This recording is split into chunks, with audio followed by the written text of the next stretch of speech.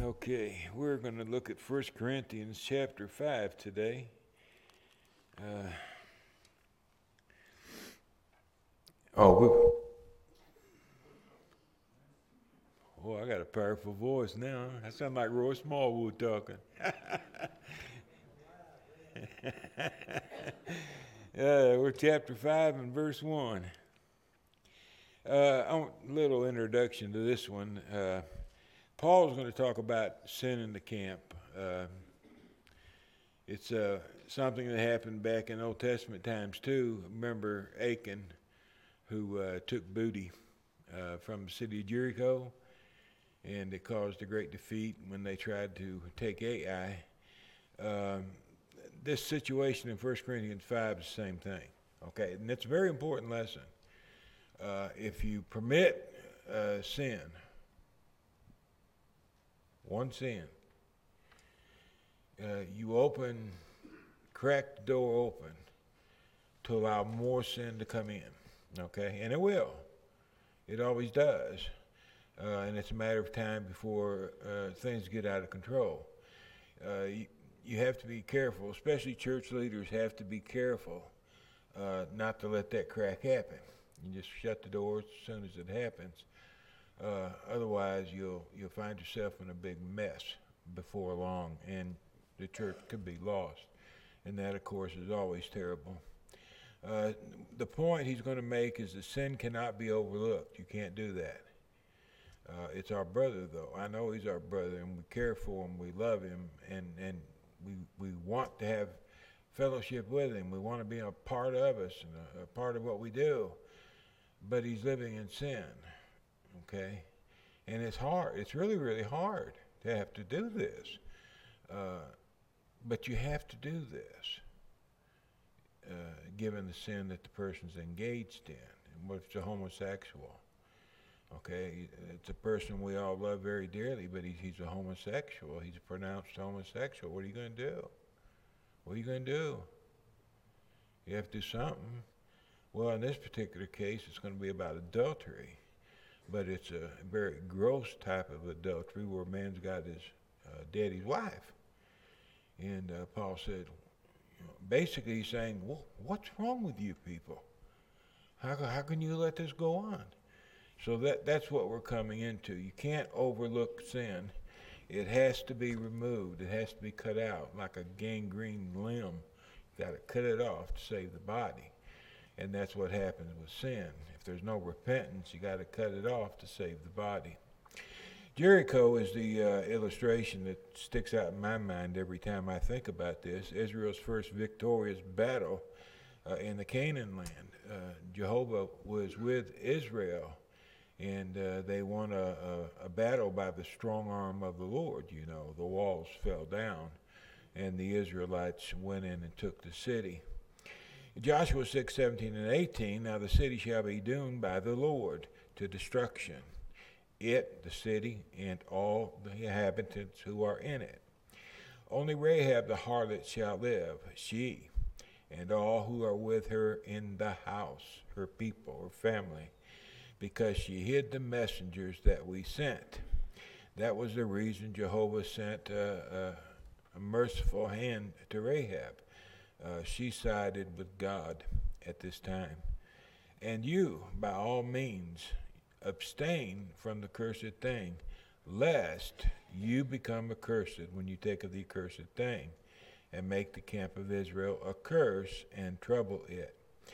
If they took the booty that was in Jericho, God didn't want them to take it. It belonged to heathen pagans. Don't take it, destroy it. You don't need that stuff. I'll give you what you need. Forget that stuff. And if you take it, you're going to become a curse to you, to your family, and to the entire nation. It's a very strong and very solemn warning that God gave. And just think, only one guy violated what God said. You know, that's pretty incredible. You think about the army, how large that army was. No one else took of the booty. And that's been hard to pass up. These people in Jericho, they're pretty wealthy. That would be hard to just leave that stuff laying there on the ground for scavengers to come in and take, but they did. So even though one man messed up, you got to be impressed with all those who obeyed God rather than take the accursed thing. Ai was the first battle Israel lost in the land of Canaan. You remember how it went, because there was a curse placed upon Achan, and now the camp, when they went to battle Ai, a very small place, should have been easy to take, they were defeated in their attempt. Israel fought Ai without the Lord's help. That's the reason. God was with them when they fought Jericho. He will be with us when we fight the good fight of faith. But if we permit sin in the camp, if we permit that, if we crack that door, he will remove his presence from us. And then when we go to do battle with the enemy, we'll likewise be defeated. Jehovah will not stay in an unholy temple. He's a holy being. He's most holy. And in order for him to dwell in us and with us, we too have to be holy. And it's a very important lesson Paul's teaching here.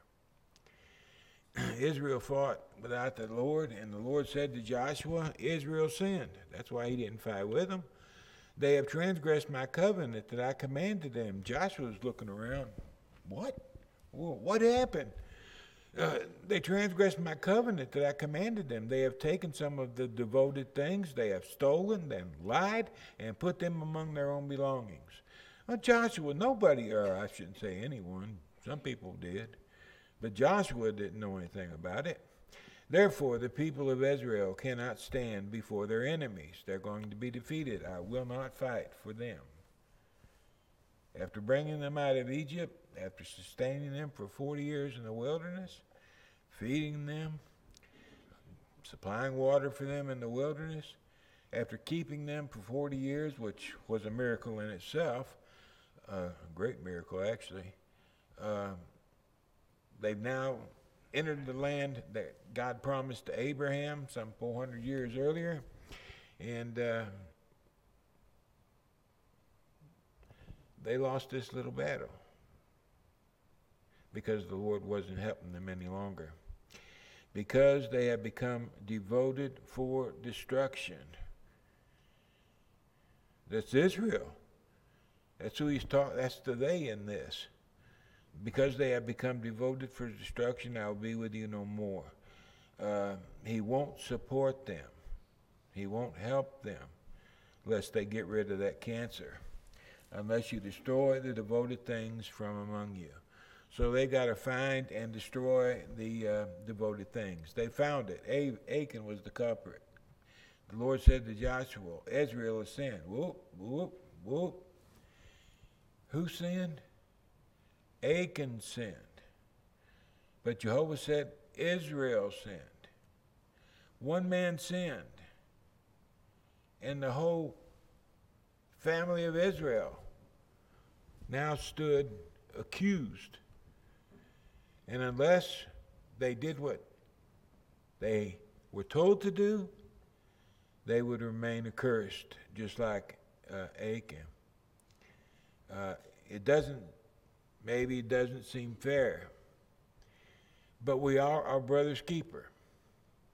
Like it or not, we are our brother's keeper.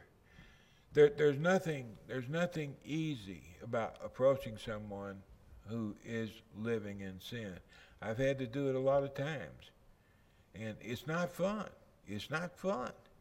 You usually wind up crying with them because it's not fun.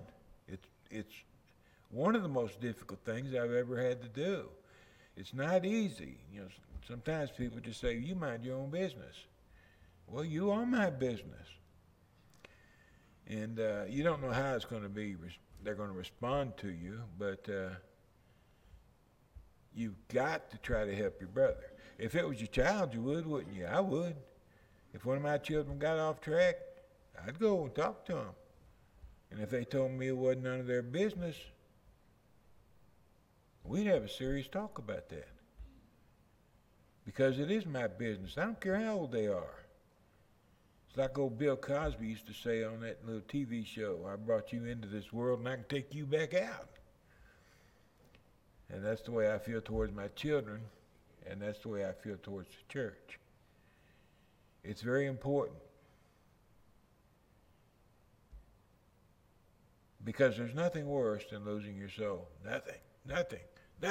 Think about it sometime. Just ponder that thought. It's frightening. It's terrifying to me that someone I love would lose their soul.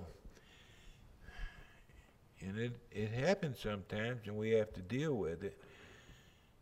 But we want to prevent it if at all possible. Joshua and all Israel with him took Achan, the son of Zerah, and the silver, and the cloak, and the bar of gold, and his sons and daughters, and his oxen and donkeys, sheep, tent, all that he had, and they brought them up to the valley of Achor. Notice what Joshua took. Everything. There was nothing that belonged to Achan and his descendants that he didn't take. As a matter of fact, he took the descendants too. There wasn't going to be any sign that Achan ever existed when God is finished. At least so it appears. They brought them up to the valley of Achor. Joshua said, "Why did you bring trouble on us? The Lord brings trouble on you today." All Israel stoned him with stones. They burned them with fire and stoned them with stones. Notice the change in language there. Why did you, Achan? Why did you bring trouble on us? The Lord brings trouble on you, Achan, today. And all Israel stoned Achan with stones. Now, this can be accepted in two different ways, I think, rather easily. What about his family? Were they stoned? The text doesn't tell us they were stoned. It says Achan was stoned with stones. Then they burned them with fire and stoned them with stones. The them could include his family, or it may just include his belongings. We can't tell. There is no way to tell. I don't personally believe it involved his family. The reason being is the son is not accountable for the sins of the father. Okay?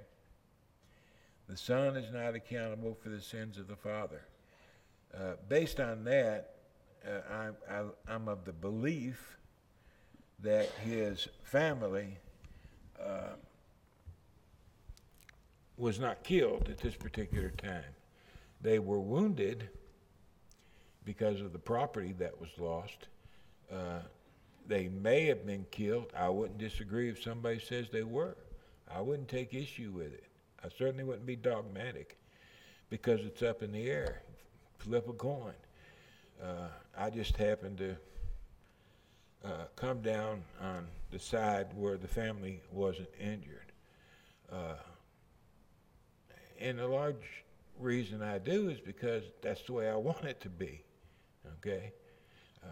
I do have an educated reason for believing that. The son's not responsible for the sins of the father. And based on that and my personal desire, I don't want him to be killed. I don't know. When we get to heaven, we can ask. Is there any comments on that? I think that would have been it.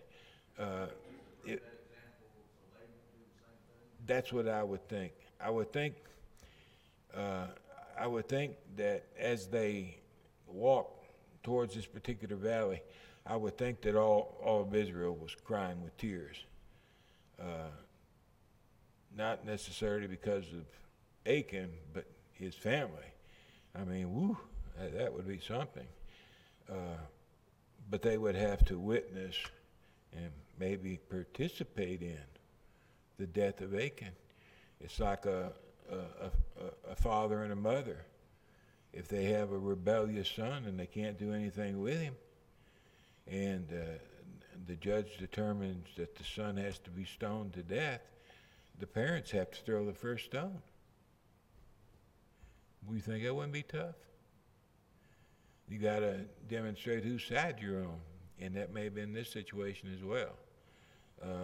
It's tough. It's mostly wishful thinking on my part. I think that's honest, because that's the way I want it to be. So in my head, that's the way it is. If you disagree, that's okay. We can still be friends. There's no problem, I don't believe.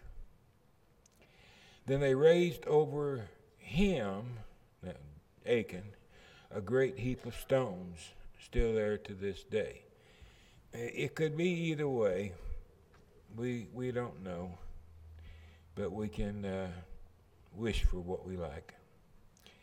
Sin in the camp. One man sinned. All Israel suffered. The Lord would not support them any longer. To have his support, the sin must go away. And Achan had to go. Okay? Now that's the mentality of Jehovah God. Now when you come into the New Testament, he hasn't changed. Some people say the God of the Old Testament, the God of the New Testament. It's the same person. He hasn't changed. The God that ordered this, the execution of Achan, is the God we serve today. There's no difference. He's still the same person. He's a God of love and mercy and grace, but he's also a holy person. And he demands our obedience. Now, let me point out that there's a world of difference between presumptuous sin and just a sin because you got mad or because of lust or whatever. We sin sometimes for a variety of different reasons. The thing is, it was not a presumptuous sin. We didn't meditate to do it. We didn't plan it. It wasn't on our calendar that day. Something happened, and we went squirrely in the head, and we did something we wouldn't otherwise do. Is that sin? Yes, it's sin, but it's not a presumptuous sin. And when you approach the Lord will forgive it. Now, a presumptuous sin, on the other hand, like Achan's, he devised a plan to take the stuff and he hid it in his tent, buried it in the ground. When you do that, you're trying to pull the wool over God's eyes, so to speak. You're trying to pull a fast one, expecting that the Lord can't see what we're doing. And that's what makes him very angry. Presumptuous sins.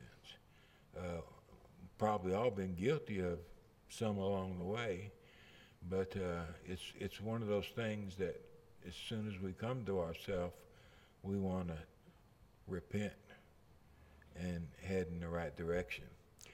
Achan, obviously, Achan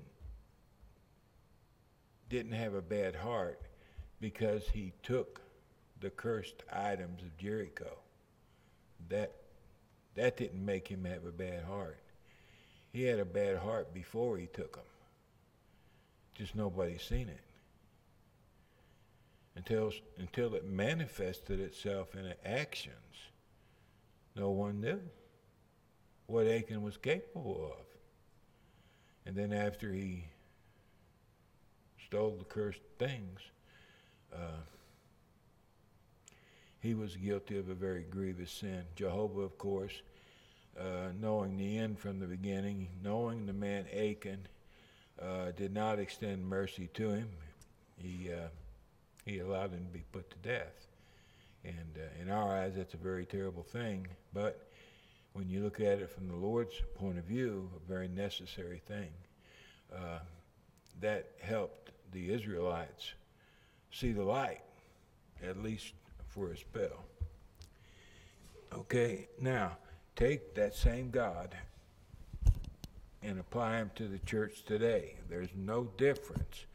Sometimes I think we get that Old Testament God, New Testament God confused, but he's still the same person. 1 Corinthians chapter 5. Sexual immorality defiles the church. It's not adultery, it's sexual immorality. Sexual immorality and adultery aren't necessarily the same thing. Adultery is sexual immorality, but it isn't the only thing that is sexual immorality. Think of sexual immorality as a corporation. And under this corporation, there are various businesses. Each of these businesses are doing their own thing. Business Z over here is going bankrupt. And they decide to cut this business loose. This is so the corporation's not going to suffer more loss. Sexual immorality is the umbrella.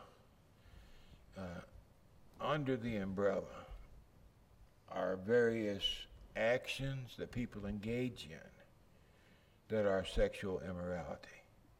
Okay? Sexual immorality is having sexual relations when you're not married.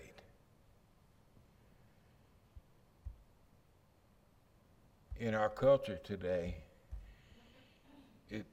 on TV at least, it seems like it's expected that such things would go on.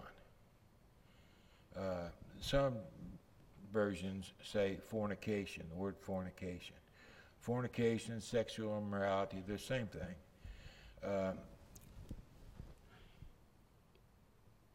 Why haven't you moved in together yet? And nobody ever says, well, we're not married. If you say that, you sound silly. Today, it's so common that it's hard to teach our children right and wrong, because the world says, hey, it's right. And Jehovah says, of course, it's wrong. He calls it sexual immorality. So you got a case where two persons who are not married can be engaged in sexual immorality. You have a case where a person can be engaged with a married person who is their friend. That is sexual immorality. It can also be called adultery because a married person is involved. Whenever a married person is involved, it's adultery. Okay? You got homosexuality. Okay? It's not with a woman or a woman with a man. It is what it is. And that's sexual immorality. Another thing that's popular now is bestiality. Using animals for that purpose. That is sexual immorality. Under the umbrella of sexual immorality, there are many little things going on. Adultery is only one of them. So sometimes you may be talking about adultery, which involves a married person. And sometimes you may just be talking about sexual immorality, where it involves two individuals who are married to no one. It's all sin, okay? It's all sin. That's what Paul's going to deal with, sexual immorality. He has to do it a lot. When you read his writings, you always notice it. He talks about it a great deal. John the Apostle, when he wrote the book of Revelation, he referred to sexual immorality a lot. Why? Because the empire was given to it. It was kind of like the United States is now. It was kind of strange to be married. It was more right if you just tried each other out for 5 years and see if you like that model you got or not. If you want to get married, fine. If you don't want to get married, that's fine. Doesn't matter. That's kind of where the Roman Empire was throughout the book of Revelation. And God punished Rome.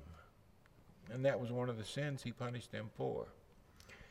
It is actually reported that there is sexual immorality among you in the church. And such sexual immorality, such a deed as is not even named among the Gentiles. The Gentiles wouldn't even pull a stunt like this. And they'll do anything. I mean, homosexuality was big time in Jesus' day. Big time. And Paul says even the Gentile wouldn't do what's going on at the church of Corinth. What a man has his father's wife. Okay? Was it his mama? The text doesn't say so. So I don't know. It was his father's wife. It may have been a stepmother. Personally, I think it might have been a stepmother. But that's just my opinion. It's like my nose. I got one nose and I got one opinion on this matter.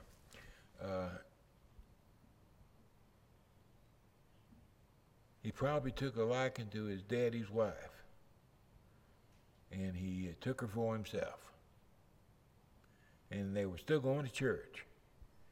You got daddy in the church, and you got the son with his daddy's wife in the church, and everybody's having a good time. You know, they were good people. They were holy people. They were religious people. They were doing all the right things. They were having good fellowship. You know, everybody was happy. Everything was fine. Nothing wrong. And that's the situation Paul's addressing. You are puffed up, celebrating their success as a bride of Christ, doing well. You're puffed up and have not rather mourned. In Matthew 5 and 4, after Jesus said, "Blessed are the poor in spirit," in verse 3, he said in verse 4, "Blessed are those that mourn." Poor in spirit is to be destitute in spirit. It's to be broken in spirit. It's to realize that we're sinners and we have no hope of salvation, to be completely bankrupt. And because we are completely bankrupt, it's only natural that the next beatitude would be blessed are the mourn. You realize that you're a sinner, you have no hope of salvation, you're destined for eternal condemnation. What do? You mourn. You don't go out and have a party. You mourn because you realize what your lot in life is. Well, Corinth, why aren't you mourning? Don't you realize how the Lord looks at you? Don't you realize how the churches of Christ look at you? Why are you puffed up, given your situation? What were they thinking? I don't know. We discussed sexual immorality, not even named among, I forget these little lines are going to pop up. A man having his father's wife. You are puffed up, you have not rather mourned. Okay. I'm going to have to start making these things move without me telling them to move. I forget they're there. Section 2, verses 2b through 5. The method of discipline. You got sin in the camp, okay?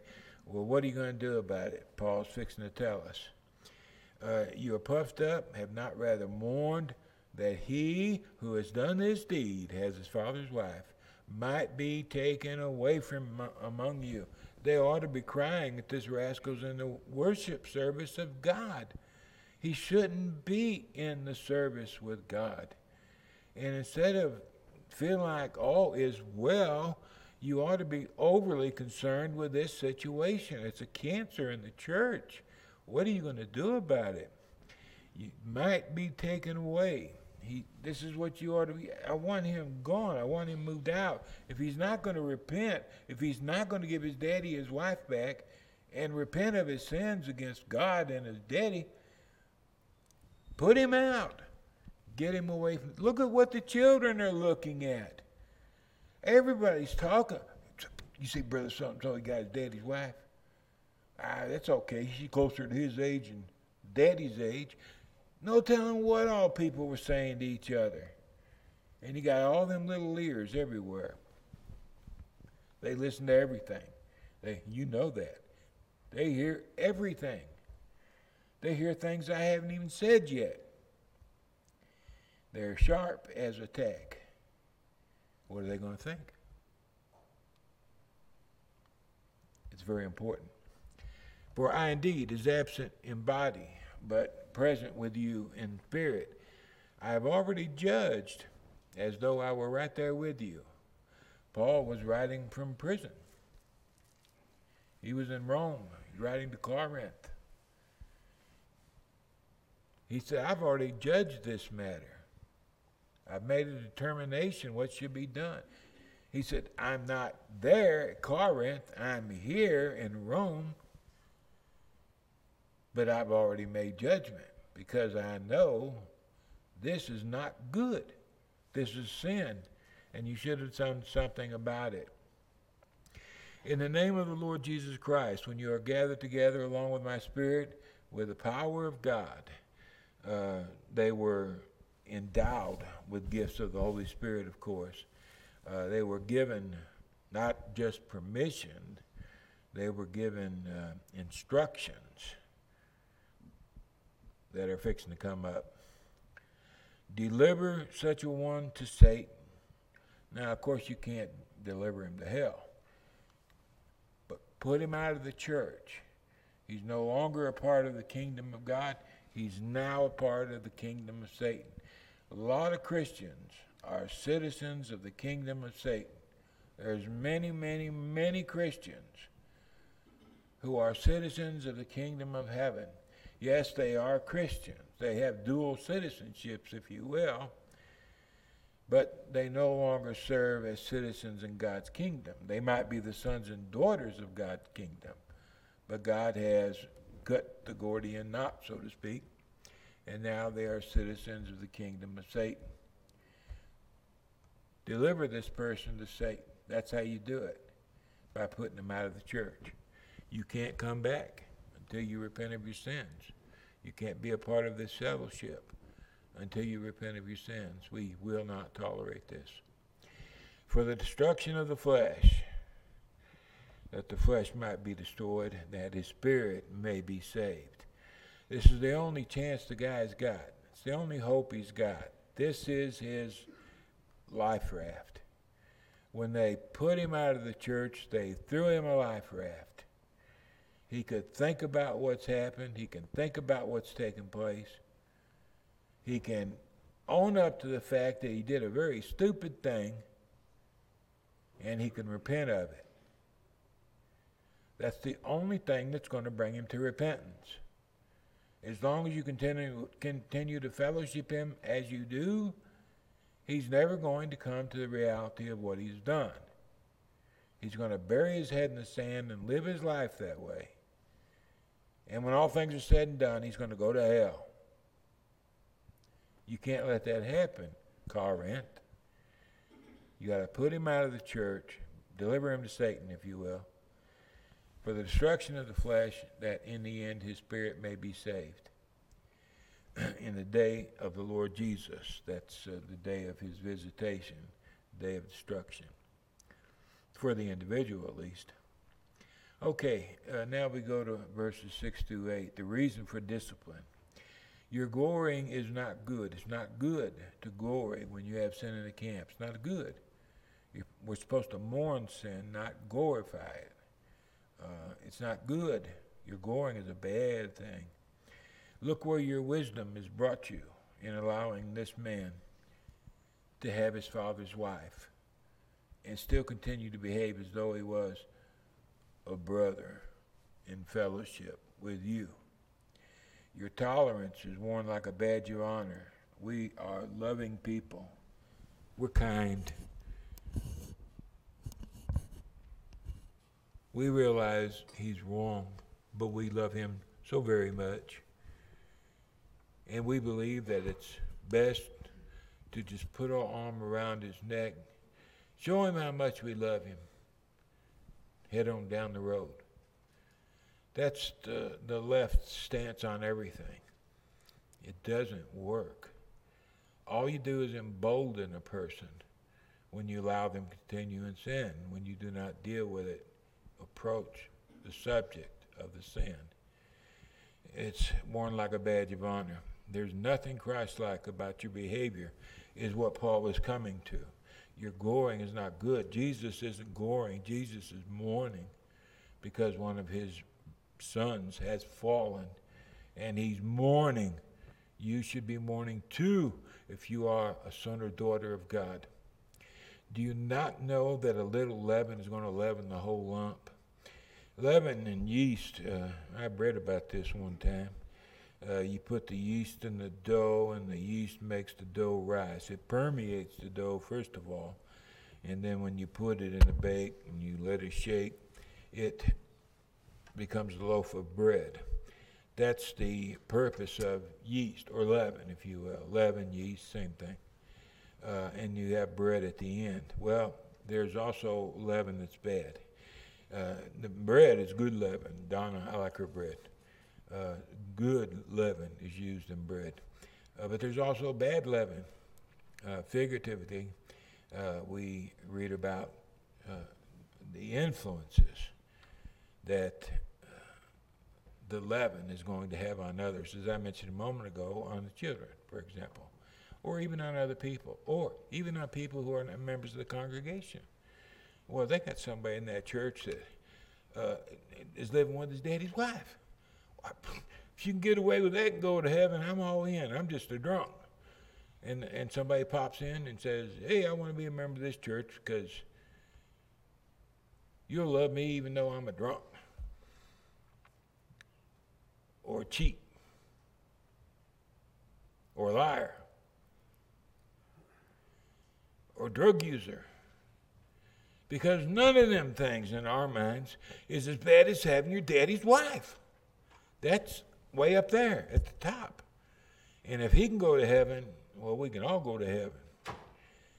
That's what happens.